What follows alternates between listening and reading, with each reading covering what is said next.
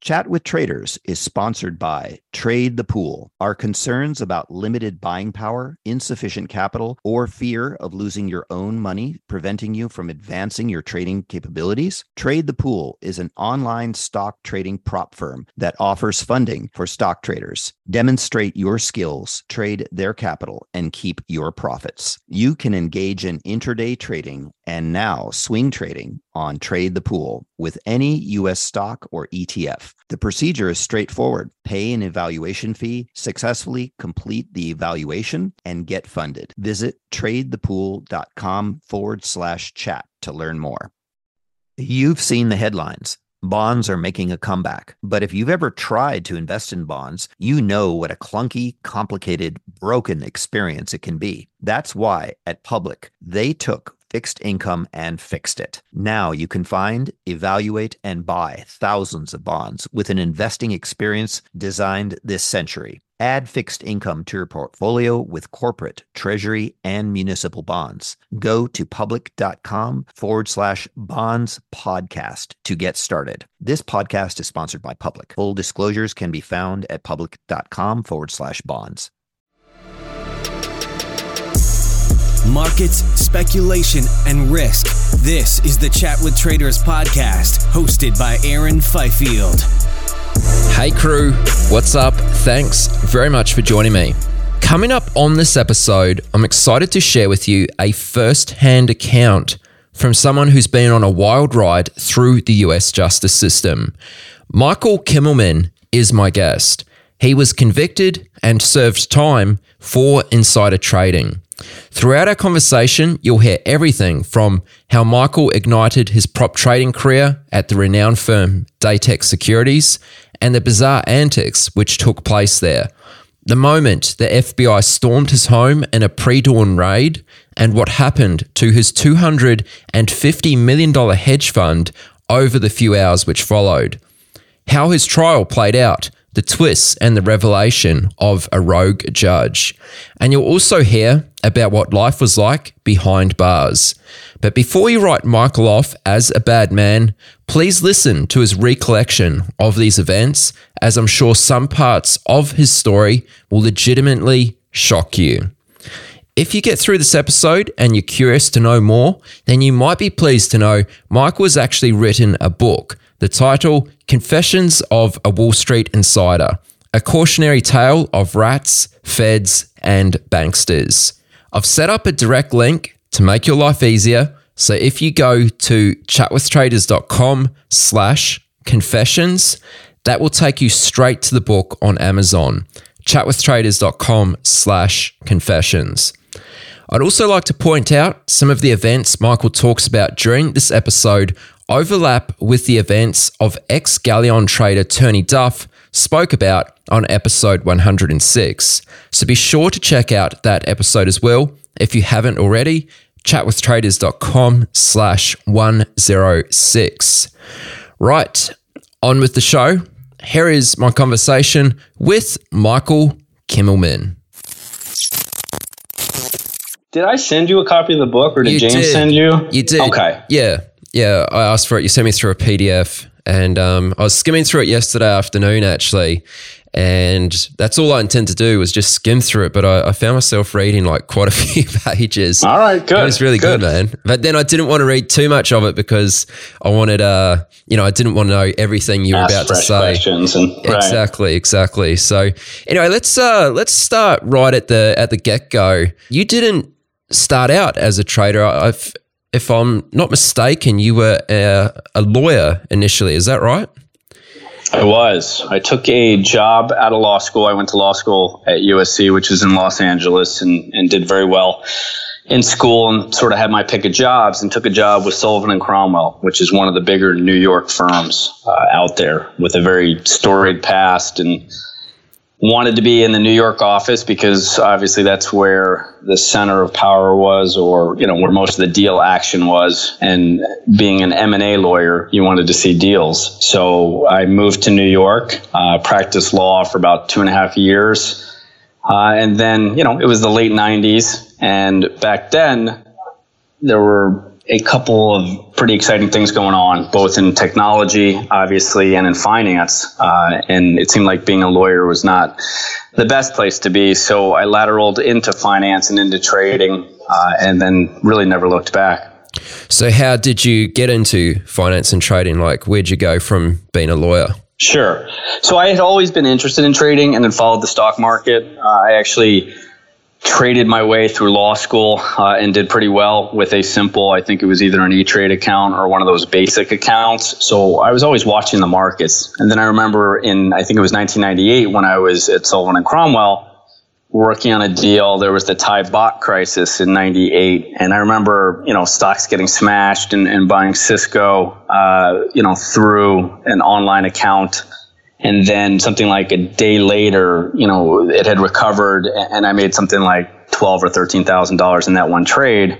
And then thought about it, and I was like, that's what I make in a month here, working 100 hours a week. So I had to work 400 hours to get that same return on capital, doing work that I thought was a lot less interesting. So, I began trading a little bit while I was at the firm, and they even had to restructure the compliance a little bit because you were supposed to hold it for a certain amount of time, and I convinced them, to cut that 30-day hold period to, I think, a 48-hour hold period or something like that. But either way, I knew my time as a lawyer was going to be short because I had caught the trading bug. And I then began interviewing for a couple of risk arbitrage jobs, which I thought I was well suited to with my M&A background and sort of, handicapping and analytical abilities. Got an offer from Bear Stearns, wanted to get an offer from Goldman. And then, as I write in the book, I went to visit my friend Randy, who was at a prop trading firm at the time.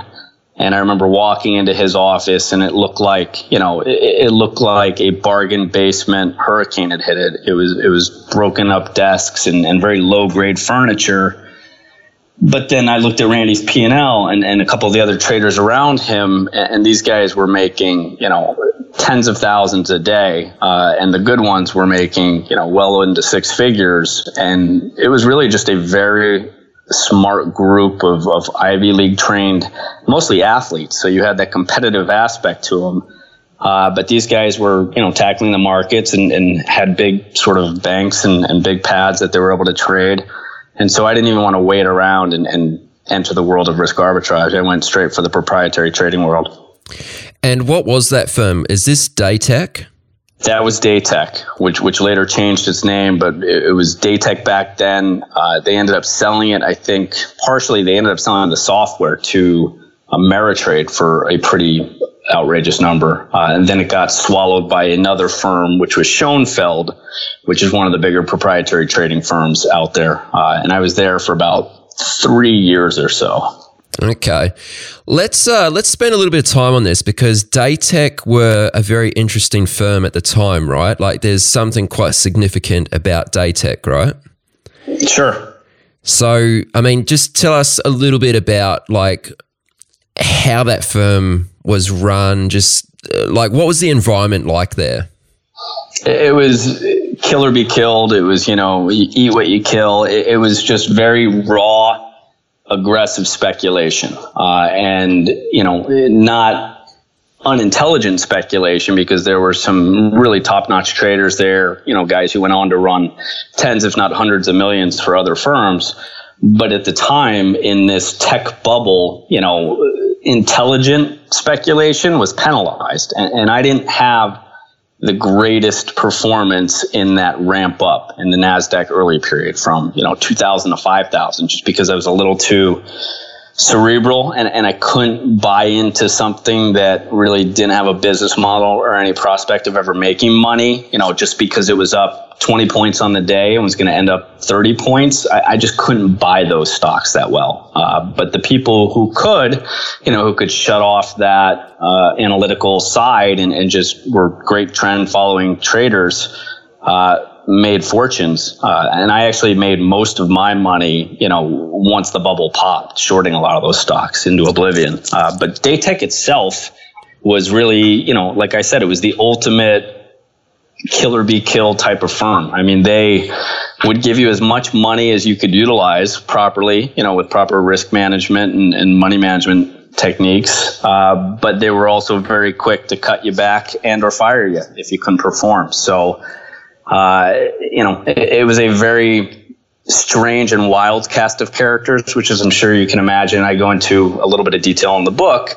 Anytime you give 20, 21-year-old, 22-year-old kids, fresh out of Harvard, a couple of $1 million, $10, $20 million to play with, and these guys start producing, eye-popping numbers, it sort of warps your sense of reality. So, they would put contests together or offer people prizes for different exploits, and it became, almost like the Wolf of Wall Street in some ways, in that, money would buy everything, and whether it was the steak dinners or other types of, behavior designed to basically incentivize these traders and keep them loyal. It wasn't Wolf of Wall Street in that entire category of firm were creating stocks that didn't really exist and companies that didn't really exist and just trying to sell them to other people. In this case, we didn't have any outside money. We were trading just the partners' capital. And those partners were very wealthy people who, again, went on to found other firms. Guys like Jeff Citron founded Vonage and a couple of other tech firms. So, it was a extremely competitive, extremely high testosterone environment that produced, some people who were some of the best traders out there, as well as, others were very quickly eliminated and sent back to wherever they came from. Yeah. And was there a high turnover of traders there? Like, did a lot of people come through the door and, not stick around for too long? Yes, but not as high as you would expect. Again, because I think that bubble mentality, there were a lot of people who passed for genius. It's the old Warren Buffett quote, wait till the tide comes out to see who's really wearing any clothes. In this case, there were people who, the market was up every day. So it didn't take the greatest amount of technique, skill, or money management in order to make money. But once that bubble popped, there was a whole, I'd say probably by 2002, 85% of those people were gone. Now, was there anything unique about the sort of trading that was going on at Datatech? Because isn't this the era where the SOES bandits came to be?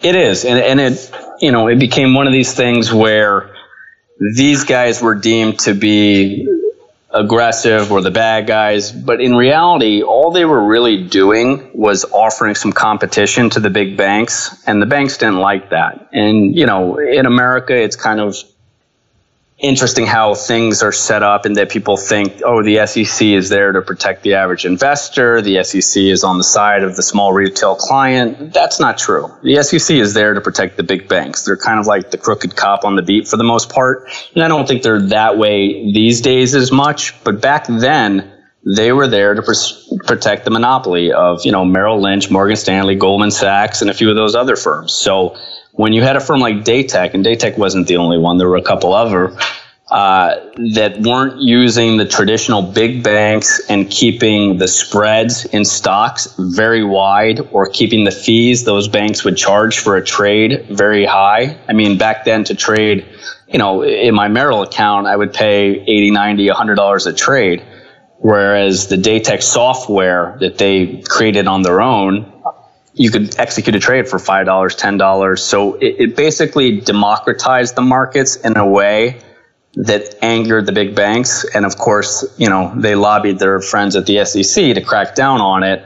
And the SEC did indeed take a look at some of these firms and try to cite them or censure them. But most of the censoring that was done were wrist slaps, because, it was really obvious that this was good for the retail client. Think about Microsoft. If Microsoft, according to a Merrill quote, is trading by $25 by $25.50 with a giant 50-cent spread, obviously that's like a $500 tax on an investor. Whereas, with the SOES ability and the electronic trading that these smaller firms came up with, spreads shrunk dramatically, and that same 50-cent spread dropped to a nickel or to a penny spread. So not only were, investors saving on the $100 trade, but they were also paying a smaller fraction and not having to pay that extra $500 spread. So it was saving the retail client a tremendous amount of money.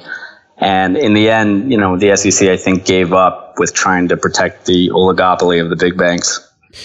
And while you're at Daitech, just before we move off the subject, I'd love to ask you, are there any really memorable moments from working there? Do you have any wild stories to share? I know when I was skimming through the book a little earlier, there was a story about some guy being forced to shave his head because he was down on the day. Is there anything like that? Yeah, so there was, I could give you a half dozen between, the contests of chugging milk or eating saltines, or, we had a party one year at the Waldorf that basically, was the closest thing to the running of the bulls that you've ever seen. We practically destroyed half the place, but the most, some of those memorable ones and the one you cite were just a perfect example of what a competitive, take no holds barred climate it was. So there was a trader who was not a great trader, but he had made some money, but, went through a period of struggling. And the boss of Daitech, walked out on the floor, and he kind of ran the firm like his own, private empire. And he basically told him, look, if you're negative today, and I think the guy had been negative 2 days in a row or something like that, but he said, if you're negative today, I'm going to give you a choice. You're either going to shave your head or you're fired. And this wasn't like, a guy with a buzz haircut already. He was a surfer type guy. So he had long blonde hair. And you could just see the guy cringe as it was said to him. And sure enough, that day he battled all day, but ended the day slightly negative.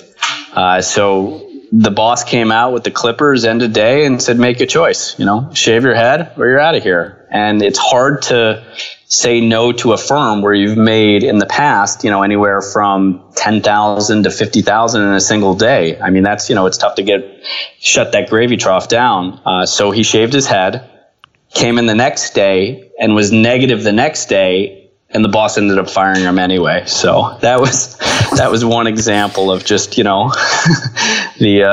discipline and just the harshness of that environment. That's savage. That's really savage. It is. So there must have been a lot of very wealthy traders who came out of this firm. Guys, if you're making 10,000 to 50,000, some making six figures, $100,000 a day, that adds up very quickly. Did these traders keep that money? Some of them did. I'd say the most of them did. The better ones either went on to start their own hedge funds or, manage their own money and semi-retire.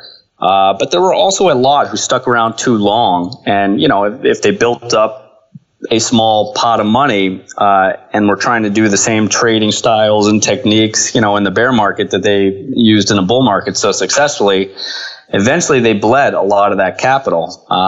And, we were trading the firm's money for the most part, so you could tuck away your money. But again, if you're going to lose money on any type of consistent basis, the firm was going to step in and say, you got a choice, you're fired, or you can put up your own capital. And most people don't admit that either the world's changed or their style is no longer applicable. Most of them couldn't adapt. And would try to put up some capital, but eventually would lose that capital. So I'd say probably half of them lost a good chunk of it, but half of them retained it and either went on to do other trading ventures or employed that money in different ways. If you're smart, you moved into real estate or whatever else was out there as interest rates dropped and deployed that capital in a more intelligent manner. Right. And how long did you stick around at Daitech for?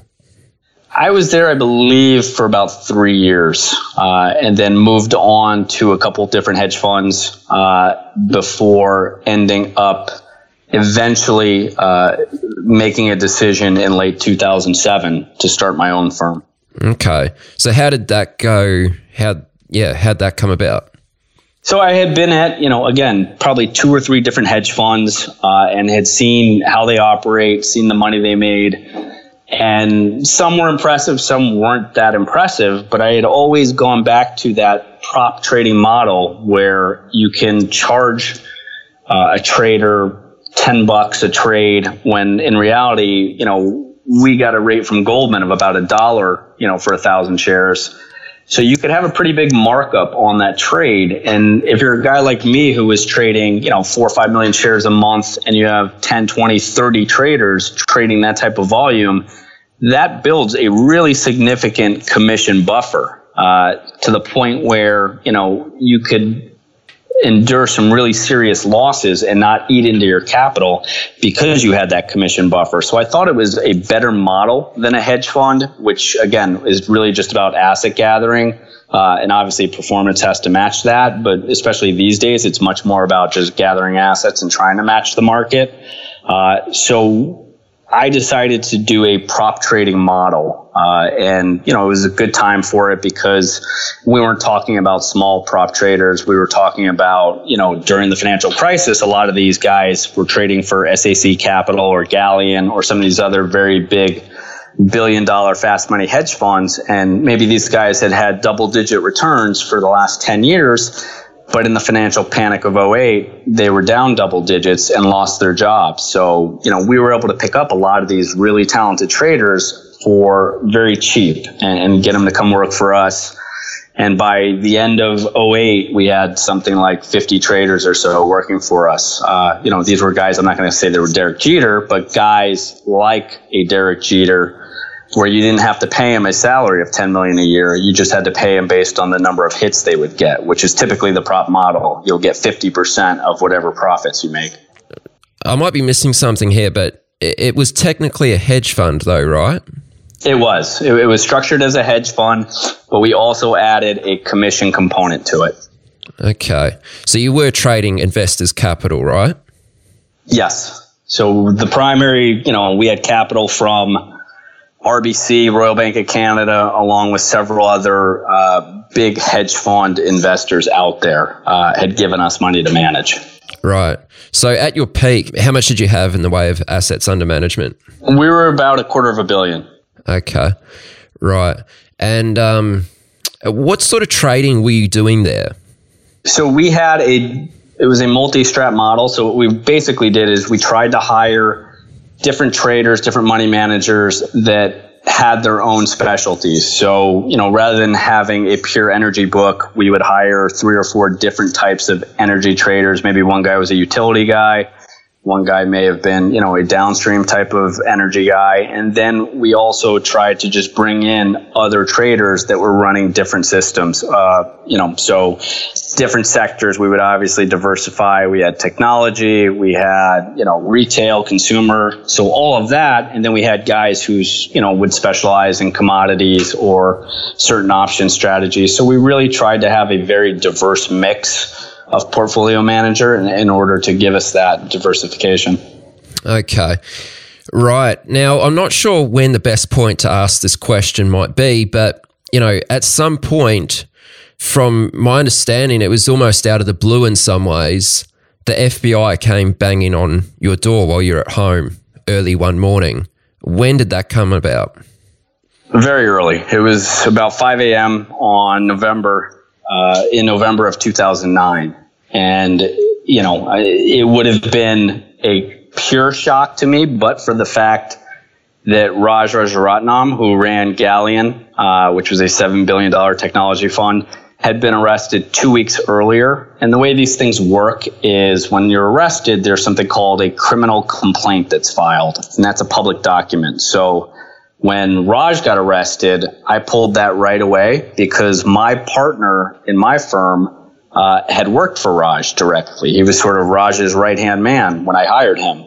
And I read the criminal complaint, and it was during the exact time that my partner worked for Raj that these, insider trading allegations that the feds made against Raj took place. And I looked at, they even tell you what stocks, and some of the stocks were stocks I traded, like Hilton Hotels, was a stock that they charged Raj with making, a lot of money on unlawfully. And this was a stock that my partner had tipped me as well and told me, he was buying it, and a lot of smart people, his firm, were buying it. I, was concerned that my partner would get talked to by either the SEC or the DOJ but I never imagined that it would have gone that extra step and that I would have become a target or a suspect in this investigation. But sure enough, I was arrested along with about 14 other people. I think there were 9 in our specific case. And it was a mind-boggling experience, to put it mildly. Can you just go into that a little further? Like, what was it like when the FBI just came running through your house? Because, I mean, for most of us, that's something we'll never experience. I mean, it's just sort of one of those things you see in the movies. I mean, what was that like? Sure. And, that's the opening chapter of the book. I think I try to convey just the shock and surprise of it all and fear and terror that you have. I mean, at its base, they could have called me or called my lawyer or anybody else and said, we've got some information. We think, you're a suspect and we'd like to talk to you. And of course I would have come into the office or talked to them. I mean, one of the things that bothered me is I was arrested in this pre-dawn raid, and it was a raid. I mean, it was a FBI SWAT team with this flak jackets, probably a half dozen agents along with, canine dogs. And again, it was 5 a.m. I've got 3 young children. My wife is there. It was designed really solely to do one thing, and that's terrorize. So, when they came in, it was, hey, you need to talk to us. If you don't talk to us, you're not going to see your kids for 10 years. And, it's very much a show of force, with the flashlight in the eye and everything else, designed to get you to talk or to, beg for a deal or whatnot. And I was just curious, like, what was the charge? I was a lawyer. I didn't just watch a lot of Law and Order. I went to law school and practiced law for a little bit. And they wouldn't even reveal to me what I was being charged with, just that it was some type of securities fraud. And, the dogs running through the house, and they had to search the house and everything else. And, all I could think to myself is, well, what are you searching for? The securities? It was a very big invasion, I thought, of privacy, and just done in a way, again, not designed to elicit any type of truth or anything else, but designed to intimidate and scare me into cooperating. So that is why they did it, you think, is to intimidate you and get you to talk instead of doing something maybe a little bit more civil and just trying to give you a call and get you to come down to the office. Yeah, they don't want you to meet with your, obviously consult a lawyer or anything else. I mean, in my case, they didn't even read me my Miranda rights. I mean, not that is a big deal. It's supposed to be a big deal, but it didn't matter in this case. It was just, flashlight in the eye, dog in the house. You need to talk to us right now, or you're going away for a very long time. You don't want to talk to a lawyer. Are you sure you want to do that? It's designed to catch somebody off guard.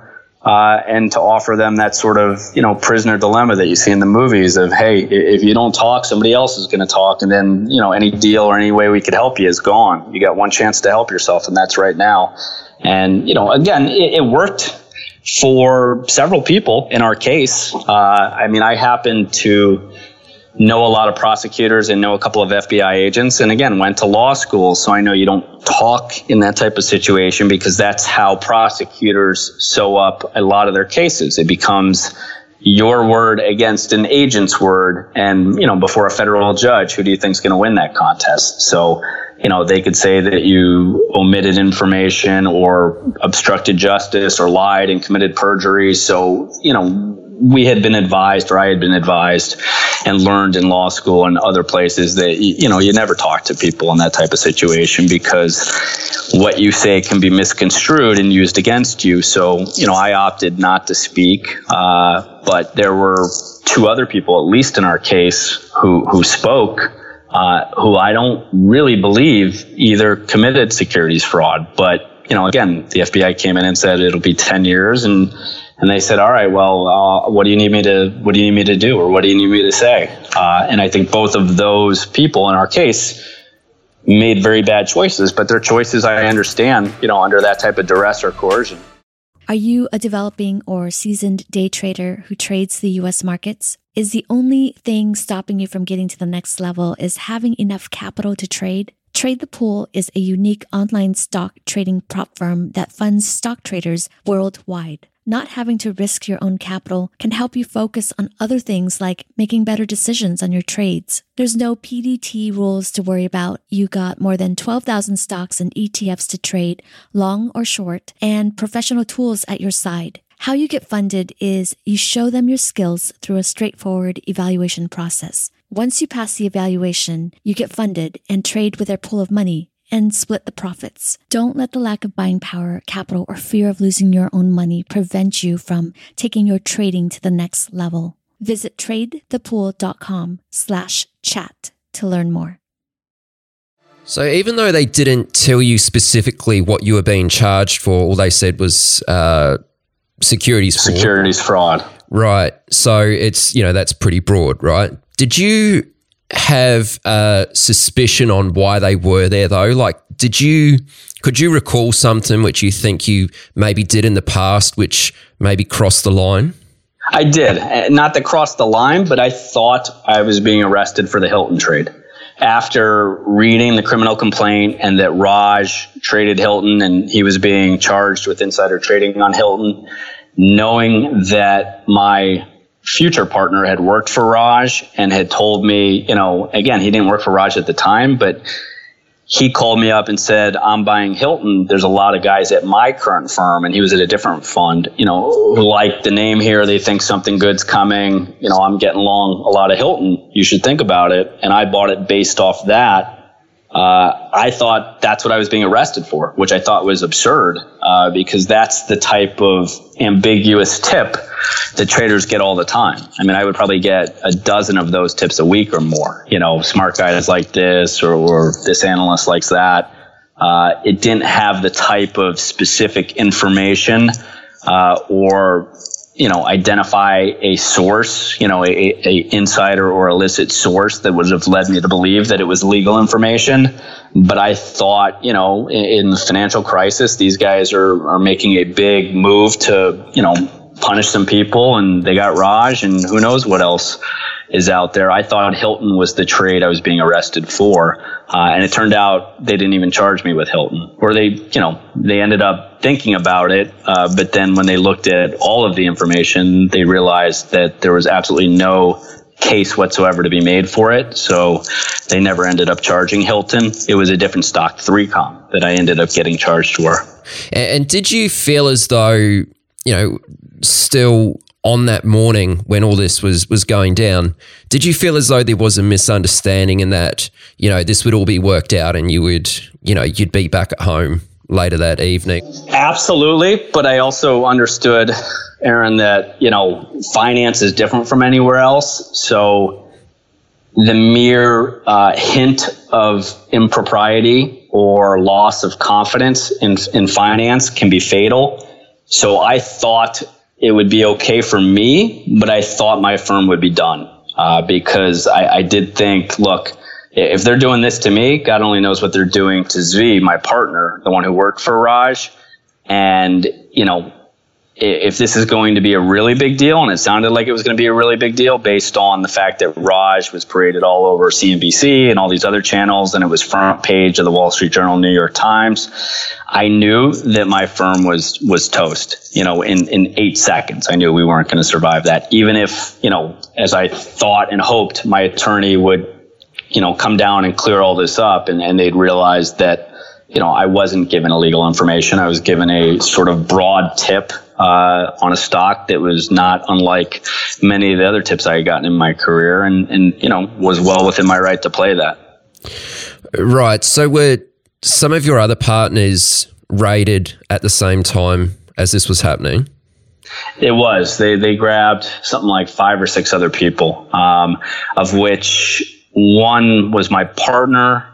2 were my partners. They were brothers. Another one was a passive investor in our fund, but he was a galleon guy who worked closely with one of my partners. And then there were a couple other traders that I was familiar with but didn't know personally that worked for another hedge fund. Okay. So what happens after you're taken away? Like, what happens from that point? So in this case, they bring us all to a holding cell, and it's, again, very surreal. And when they put you in this holding cell, I knew right away, that clearly it was my partner who was responsible to a large degree for this mess. He's in there. There's another 5 or 6 of us in there. And even though there's a red camera in the corner, meaning, recording everything, he's carrying on about, who's the rat? I can't wait to find who did this to me, blah, blah, blah. I mean, he's just running his mouth like, something out of the movies.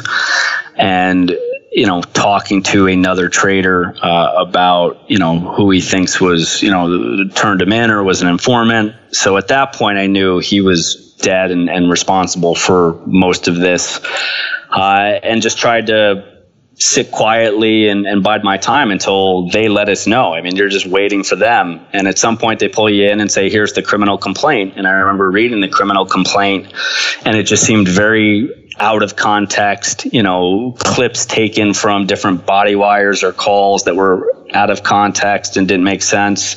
And then a very small number in the criminal complaint, they charged me with making a $16,000 trade. And I was like, this can't possibly be, I can't possibly be being arrested in front of my family in a raid, my firm destroyed, my reputation destroyed over a $16,000 3Com trade, especially when 3Com was a stock, again, that my partner's V tipped me on. But it was a very ambiguous tip of, smart guys I know at this fund are buying it. I like it. It was in the Wall Street Journal the week before saying this stock is in play.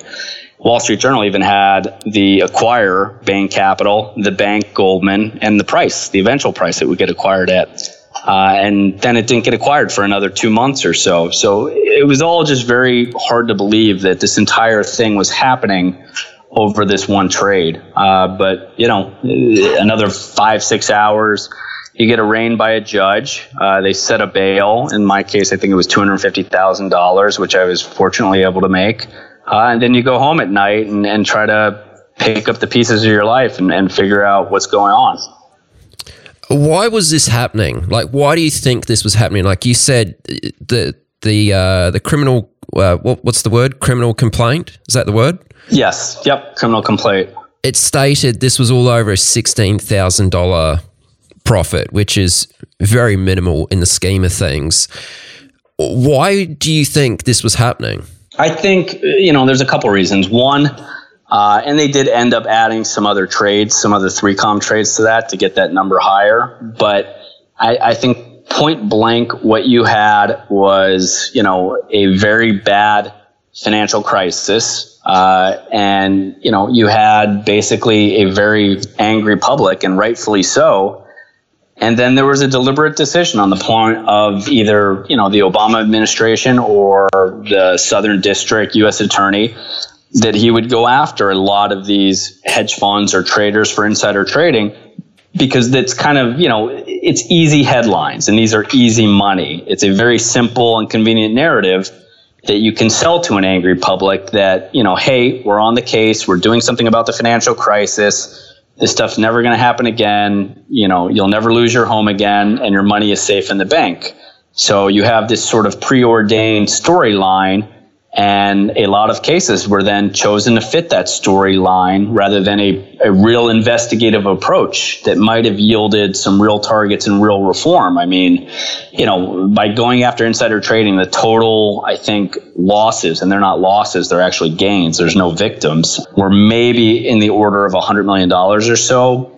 Compare that to the trillions of dollars that were lost from mortgage fraud or some of the other, bad actors and bad actions that took place during the financial crisis. So I think it was a deliberate choice. And then I think you also had an environment where, prosecutors want to get those scalps so they can get their 7-figure jobs when they leave the office. And these are very easy cases to explain to the public. Everybody's seen the Oliver Stone Wall Street movie. Everybody knows you're not supposed to do insider trading. Nobody really understands what it is because it's never been defined other than when it's really obvious. But you have a lot of these prosecutors and agents who don't have any real finance experience. They're lawyers or they were English majors. They didn't understand trading or math or the difference between bond or equity or anything else. So you had a lot of them come in and sort of say, all right, here's the guy telling him to buy this stock that he thinks it's a great buy or whatnot, and this guy knew it was coming from an illicit source. Therefore, 2 or 3 people removed from him, he should have known it too. And that's not the case. And that had never been the way these cases had been looked at or prosecuted. And it took, unfortunately, another 4 or 5 years before the Second Circuit and the Supreme Court really sort of spanked, the U.S. attorney as well as one particular judge, which just happened to be the judge I got, unfortunately, who was a rogue judge, that he was applying the law wrong. I mean, they were omitting entire elements of the law in the jury instructions, the ability to find knowledge and that there was a benefit exchanged. Our judge took that out of the jury instructions, and something like 3 or 4 or 5 cases after mine all got overturned because they applied the wrong law. In some ways, if your partner hadn't have previously worked with Galleon Group, you might not have got caught up in this mess. Yeah, I mean, there was, it took a lot of different, unlucky coincidences to make that happen. But he was clearly a guy who was trying to do things that were wrong. When a guy is trying to find somebody who knows a lawyer or bribe a lawyer, that's illegal and that should be punished without a doubt. But what I disagree with was they then took that particular person, and when he tipped some other people, he didn't tip some other people saying, hey, I'm bribing a lawyer. Here's this stock we got, because he wants to sound like a smart person himself and was selling himself as a brilliant trader and analyst. It would be, I'm a connected guy. My hedge fund friends are telling me this, or I've done some work and I think it's this. So he would always portray it as, I'm talking to smart money guys and they're telling me this, I'm getting law on that. Not, I'm bribing a lawyer and here's what he's telling me. And again, the feds came up with this theory, which is legally incorrect, that somehow when you trade a stock, you have to verify where that stock came from and then go down the line, the entire chain, each level, and verify that it was, not illicit or that it was a legal trade. And that's never been the way the law has been or how it's been implemented. I mean, think about, I don't have the ability to independently verify either the sources or the intermediaries. If I said to him, I need to know the name of each of your hedge fund friends, I need to interview them myself and confirm where they got it, he would look at me like I had 3 eyes, as would anybody else in the industry. It's in this industry, it was very much a swim at your own risk. Like you could either make the trade or don't make the trade, but I'm telling you what I'm telling you. I'm not going to let you talk to people on my network because then, I could cut him out of that network. But in the Fed's mind, it was, by not saying, hey, I need to know exactly where this trade came from and speak to these people, that I was somehow conspiring with him. It was a very big stretch in the law, in my opinion. And that opinion was backed up by the Second Circuit later on. And what was happening to your fund during all of this? Because like you said earlier, obviously your reputation was damaged at that very point that you were raided. You had $250 million under assets. What happened? Yeah, the fund, as I mentioned, ceased to exist about 8 seconds after I was arrested, for all intents and purposes. They did put us on CNBC and frog marched us out in front of reporters. And when that happened, Goldman, who was our prime broker, basically froze the assets and sold them off in a way that was probably very advantageous to them. So, whether it was a market sell for a very big number and then they were on the other side of that trade or not, in liquidating the accounts, a lot of partner capital was wiped out.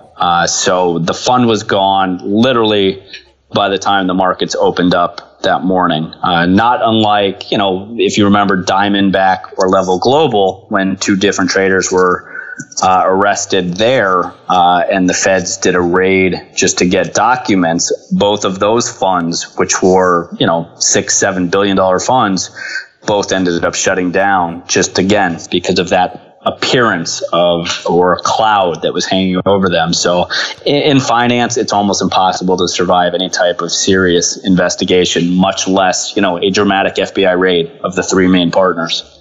Just so I understood that correctly, pretty much by the time the market opened that morning, your fund had been entirely liquidated. Correct. It was done. But you hadn't been found guilty at that point. So how can they force you to liquidate your entire fund? Like, how does that work? Yeah, I mean, sadly, I think the presumption of innocence, and a burden of proof on the government to prove, guilt beyond a reasonable doubt, those are sadly more Hollywood fiction than reality. In my case and many other cases, the government can freeze your assets. They can lock you up and prohibit bail so you can't defend yourself. They can do a host of things in order to make it impossible to get a fair adjudication of your case. And in this case, again, Goldman or whoever the prime broker was, these are private parties. They're not government actors. So they do have the right, likely underneath, whatever documents we may have signed to get the account set up or whatnot, to take control of the accounts and liquidate if they felt there was a need, or if there was some type of, perhaps there was a moral turpitude clause or something like that. But it was done in a way that was, again, very unfair and should have been done in a more orderly manner as well in order to preserve, investor and partner capital. Yeah. Wow, that's incredible. So what was the trial process like? How long did that drag out for? I mean, I presume it was also quite an expensive exercise for you to go through, right? It was. And that's, again, one of the things about the criminal justice system that people don't really understand is, everybody is used to watching Law and Order. They think it's over in 40 minutes, from start to finish. So in my case, I made the decision, shortly thereafter my arrest, my lawyer made a pitch to the feds to drop the case because there was not adequate evidence, and they felt, it was wrong for me to be arrested. And the feds, after a little more investigation, came back and said, look, we realize your guy is a peripheral player at best, but how about this? Let him plead guilty to one count of conspiracy, so no actual insider trading, but conspiracy to commit insider trading, and we'll give him probation, no jail time. And that's obviously a very different offer than, talk to us now or you'll get 10 years, which the feds, made when they came through the door. But I think after they saw that the evidence was extremely weak to non-existent, and they probably misunderstood some of the case and investigation, they came back with that offer. And I was stubborn and didn't want to take a deal and didn't think I did anything wrong, and told them, no, I'm going to go to trial. Now, obviously, I handicapped that pretty badly, despite being a lawyer. In law school, we're taught that it's an objective, fair adjudication, that, both sides present their arguments before a neutral judge, and a jury of our peers makes a fair and informed decision. That's obviously not how it really plays out. But it took something like almost 2 years before I got an actual trial. And then instead of getting my own trial, they put me on trial next to the two brothers, the one who had worked for Raj, who was incredibly guilty on his face and had no business going to trial. And they literally sat the three of us together and said, partner, friend, partner, friend. So it was a very big guilt by association case. And again, we were tried probably 500 yards from Zuccotti Park, which is where Occupy Wall Street went down. So this is the height of the financial crisis. This is, when anger at bankers and finance guys is at its peak. And I knew during jury selection that I was dead on arrival. I mean, the judge, sort of during jury selection said, how many here have a negative view of hedge funds or Wall Street? And the joke I make is you would have thought he asked who wants a free iPad, the way people's hands shot up. Probably, 9 out of 10 people raised their hand. And it had also been, sadly enough, Raj had been convicted himself the Thursday before our trial. We were on trial Monday. And so during the weekend in the Wall Street Journal and New York Times front page was pictures of Raj and then pictures of us and, saying Galleon Trial Part 2 and linking us to Raj, who at that point was basically a financial Lex Luthor, the most guilty person on the face of the earth. So you had overwhelming prejudice and bias existing at the time. and a judge who, again, I believe was a rogue judge and complicit with the government, and let them get away with literally anything they wanted to do at this trial. And it wasn't until a couple years after that, a better lawyer than I had came up and challenged the judge's rulings in several of these other cases. And those cases all got overturned that had identical facts and basically identical incorrect jury instructions. But unfortunately, I had already been convicted and had already served, my time in prison. So what were you actually convicted of? Because you said that you were offered, I think it was a plea deal, right? Yep. Yeah, so a plea deal for conspiracy and, no jail time would be served. But you went to trial and you didn't accept that. What were you actually convicted of? I ended up getting convicted of 2 counts of insider trading, both in that same stock 3Com. So 2 counts just means one time I bought it and then sold it, and then one time I bought it again. So I basically ended up getting convicted of 3Com, insider trading, and then conspiracy, which is a catch-all that they throw out there. And I got sentenced to 30 months in prison after that. 30 months, okay. And these 2 trades, so that I remember you mentioned $16,000 earlier on. I presume that was just for one trade. What was the other trade worth? They ended up adding some other trades in there, and the total trading, I think that they ended up charging was about $160,000 or so. And again, in a prop format or prop trading format, I wasn't at my fund at the time. This is when I was at a different hedge fund, so I had a 50% payout. So I really made off the trade about $80,000, so after taxes and everything else, it wasn't a big amount. And I was running, a $20 million pad at the time. So I ended up settling the case with the government for $30,000 is, sort of what they felt was the amount that I actually ended up taking home. So not $16,000, but certainly not much more, and for that $30,000, I ended up getting 30 months in prison. If you compare that to, let's say, the big banks who were fined something on the order of $400 billion, that's billion with a B, and virtually not a single person went to prison, or Phil Mickelson recently in a case, was cited for making $1 million in illicit gains, and he wrote a check for $1 million and gave it back to the government and didn't even get prosecuted. So, if there is any lesson, it's that it helps to have, political clout or friends in high places in these types of cases. That's incredible, man. I can't believe you served 30 months over essentially $30,000. That's ridiculous. Pretty crazy, right? Especially when, at the time I had the fund and had sold a piece of the fund for about 8 figures. So, the fund itself, and the amount of money we were managing and everything else and employing 55 people. Again, I do think there's something called pot committed, which if you play poker, it's, you put so many chips into the middle of the pot that you almost have no choice but to play the hand out. In this case, had the feds or the SEC come to me before the arrest, before it was on TV and splashed in the papers and everything else, and allowed my lawyer or myself to make the defense of, what they thought I did and what I actually did, I'd say there's zero chance I would have been charged. Certainly, this case would have never been brought today. It would have never been brought in 2003.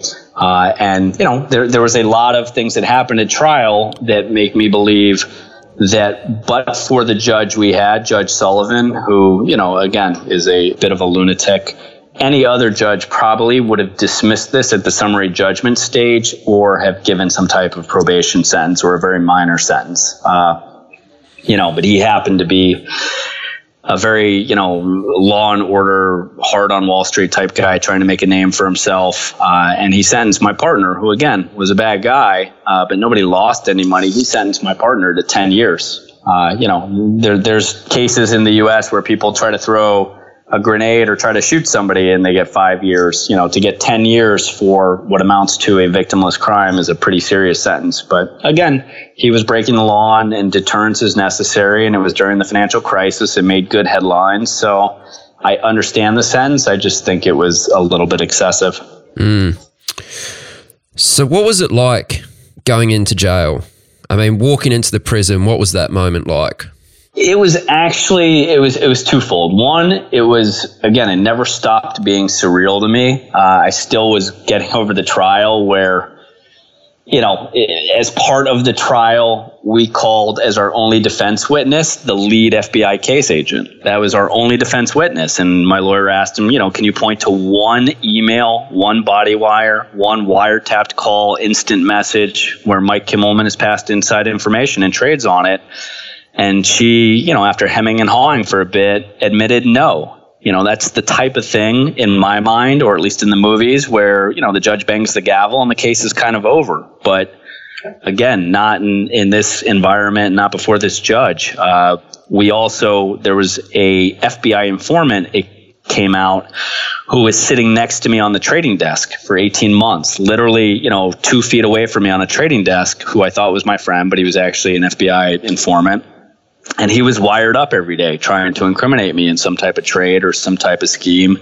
And the feds didn't even call him at trial. And we wanted to bring that fact into the case to say, hey, you guys had an agent sitting next to him for 18 months wired up, and you didn't find a single, piece of evidence that was incriminating. Like, that should be implicitly say that there was a lot less going on than you think there was. But we weren't allowed to bring that evidence in. So there were a lot of different things that were still grating on me. But at least walking into prison, I knew that I could start marking the calendar. I could start, figuring out what to do with the rest of my life. And that at a certain point, I'd be able to go home and see my kids again and be their father and figure out, the second half of my life, despite, having had my reputation, my freedom, my liberty, my money, and everything else taken from me. So I was scared only because it's a pretty intimidating environment. But I was also excited to some degree that the uncertainty and that the limbo, of years pre-trial and what am I going to get as a sentence, again, the government offered me, like you said, that probation plea if I took the plea. But once I got convicted, the government was trying to argue for 5 years. So, it's a pretty big change. And even the 30 months is a pretty big sentence just for exercising, your right to go to trial. Supposedly you have a constitutional right to trial. The judge was aware that I was offered probation, but, decided to give me, a sentence that was dramatically longer than that probation sentence. So it was twofold. It was fear, but it was also a little bit of, relief and excitement that the end was possibly in sight. And what sort of prison were you sent to? Like, who were the cellmates and inmates who you were kind of put in with? So this is a big misconception everywhere. Everybody says, you probably just went to a white-collar prison. There's really no white-collar prisons anymore. There were perhaps a few back in the day, and there might be one or two now that are a little bit softer. But because of the war on drugs and because of, cutbacks and whatnot, all prisons are pretty bad. This was a minimum security prison, so it wasn't nearly as bad as, heavy barbed wires or guards with guns.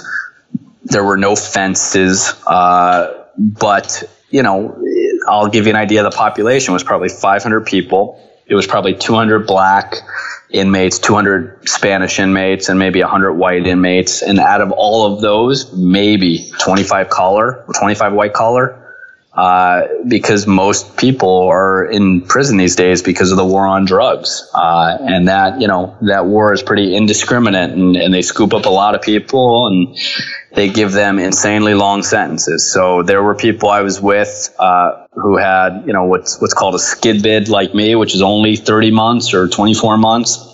And then there were plenty others who had been there for 10, 15, 25 years. So, it's a large mix. Minimum means, people are supposed to have less than 10 years left on their sentence. So you do get some people that have worked their way down from penitentiary level who might have been in for, murder or bank robbery or kidnapping or something else. But for the most part, it's a lot of people who just want to go home at that point. Okay. And what was life like for you in prison? Like, did you have any run-ins with anyone, or were you fairly well looked after? I mean, how'd it go? It was rough, especially in the beginning. And I talk at length about it in the book. that the Bureau of Prison, in its infinite wisdom, decided to put those two brothers that I was partners with in the same prison. And these guys, or at least one of them, he was so deranged and angry over his 10-year sentence that he sort of blamed me for that 10-year sentence to some degree, because I went to trial with him. And at trial, I put on, in my opening statement, a whiteboard that basically said, out of the 14 people in this case, there's only one of them who didn't have a prepaid cell phone and who didn't pay any cash bribes. And the only person is Mike Kimmelman. In his mind, that made him look more guilty, which I'm sure it did. But at the same time, he didn't get convicted because of that. He got convicted because there was 500 hours of him on tape saying crazy things like, if we get caught, we're going to go to the big house and, don't tell anybody X, Y, and Z, as well as 7 informants that came forward and pointed to him and said, no, that's the guy who paid me a cash bribe and told me this. So, he was guilty as can be, but with no one to lash out at except me. He took out his anger on me and came after me in the beginning when we were both there. So I was on my heels and obviously had to watch my back and had a very rough time for those first few months before I knew enough inmates and knew enough people that I was able to, steer clear and protect myself. Okay. So it was mainly someone who you already knew of, right? Yes. If it hadn't been, likely it would have been a lousy experience, marked more by boredom than any type of habitual violence. There is violence, but limited violence at a minimum security level because they have a zero tolerance policy for it. It's not until you go up in levels to a low or a medium that you start to get, sexual assault and really rampant violence. But you hear the stories, and I saw, several episodes myself while I was there. And I do think the American prison system, I don't think the average American would allow it to exist in the form that it's in if he had any real understanding of what it looked like or how it was set up. It is a, pretty barbaric place, and guards have absolute power, and there's a tremendous amount of corruption on all sides, and it's really, incredibly punitive, and it's supposed to be punitive. I know you broke the law, you should pay a price, but there's zero rehabilitative aspect to it. So we can't be surprised as a society that we have a recidivism rate of about 66%, meaning 2 out of every 3 people that go through the prison system end up back in prison within 5 years. And if you think about, the societal, the moral, the financial cost of all of that, it rises into the hundreds of billions of dollars, really, because we have done zero training or rehabilitative, implemented any of these types of things that we could easily do for very little money that would give people a better chance of succeeding on the outside once they're released. Yeah. So what would you say are some of the things which shocked you the most about life in prison? Just that there are, one is I think they are warehousing a lot of mentally ill people. And I don't know if that's a budgetary constraint or whatnot, but there was a significant portion of the population that had clear mental health issues that needed help and medication, and were probably just a little bit of help or medication away from being normal, productive citizens, but never got that help. That shocked me a bit. I think the other major factor that I saw, and I think society pays a pretty big price for this too, is that addiction or substance abuse plays such a huge issue. I'd say something like 80% or more of the people that are in there had some type of substance abuse issue that may have led to them either directly getting into prison or clouding their judgment and making them do things or not seeing what the right path was. And again, a very expensive way to treat addiction, which I do think is a real problem. I mean, if you have cancer or diabetes, you get real treatment. Nobody, or something like 1 out of 10 people who have an addiction problem get any real help for that addiction. So I think if we intervened earlier in some of those cases and offered people help and treated addiction as a mental health issue rather than trying to criminalize it and punish it and put people in prison, separate them from their families and remove their ability to get employment or housing or anything else later on, I think it's a very, very bad policy. I think the war on drugs has been, probably the worst public policy we've ever had in this nation, at least in modern times. So that part shocked me as well. And then, two other things where I found a large chunk of people who were just like you and me, who were everyday, normal people who made a mistake and admitted it, or got caught up in something, as well as probably 10 to 15% of the people there I thought were innocent and were either part of some other bigger conspiracy or got scooped in a big net. But there was several innocent people as well. And then I think, there's the flip side of that is there's people who life is just really cheap too, and don't really care about anything, lacked total impulse control. And that and the corruption of, I think, the guards and the administration, I thought was kind of shocking. It's probably Piper Kerman, who wrote Orange is the New Black, said it best. It is the greatest mismatch of power that exists anywhere in the United States and possibly the world. I mean, you have a guard who can do or say literally whatever they want, and an inmate who has zero rights whatsoever, zero right to, to appeal a decision, zero rights to do anything. It's in some cases almost worse than modern day slavery as far as rights, because we obviously don't have any, say in anything. And our rights are solely derived from what the guards and the administration say we can do. So it's a pretty barbaric existence. Yeah. No, it's not good, man. And where was your head at, during this time? Was it a depressing time in your life for you, or did you manage to stay somewhat positive throughout it? Once I got past the initial, partner drama, I was in a decent place. I mean, I had gotten sober, which, not that I was an out of control alcoholic. If anything, I was certainly highly functioning, but I had been drinking far too much. I had probably been drinking heavily since I was 15 or 16. After 9/11, turned that up a notch. After the financial crisis, another notch. After the arrest, another notch. So really, had an issue that needed to be confronted, and it got confronted on that level. So in some ways, it was a blessing. So to be clear and clean and sober for the first time in 20 years plus was something that felt nice and allowed me to get some perspective on what I went through, on what I still had, and to see that I still, was in many ways blessed with 3 healthy children, great friends and family, and then start thinking about what I wanted to do the rest of my life and how I could possibly have an impact on others. And so did you end up serving your full 30 months? You didn't get out any earlier? I ended up serving 21 months. I was able to knock some time off through good behavior and through going through a substance abuse program in prison that allowed me to do 6 months in a halfway house as well. Okay, so what's a halfway house look like? Well, this one was in the Bronx, and I don't know if you know anything about the Bronx, but it's a bit of a rough area. And the joke I make is the only thing worse than a Bronx halfway house is prison. So it was a pretty rough.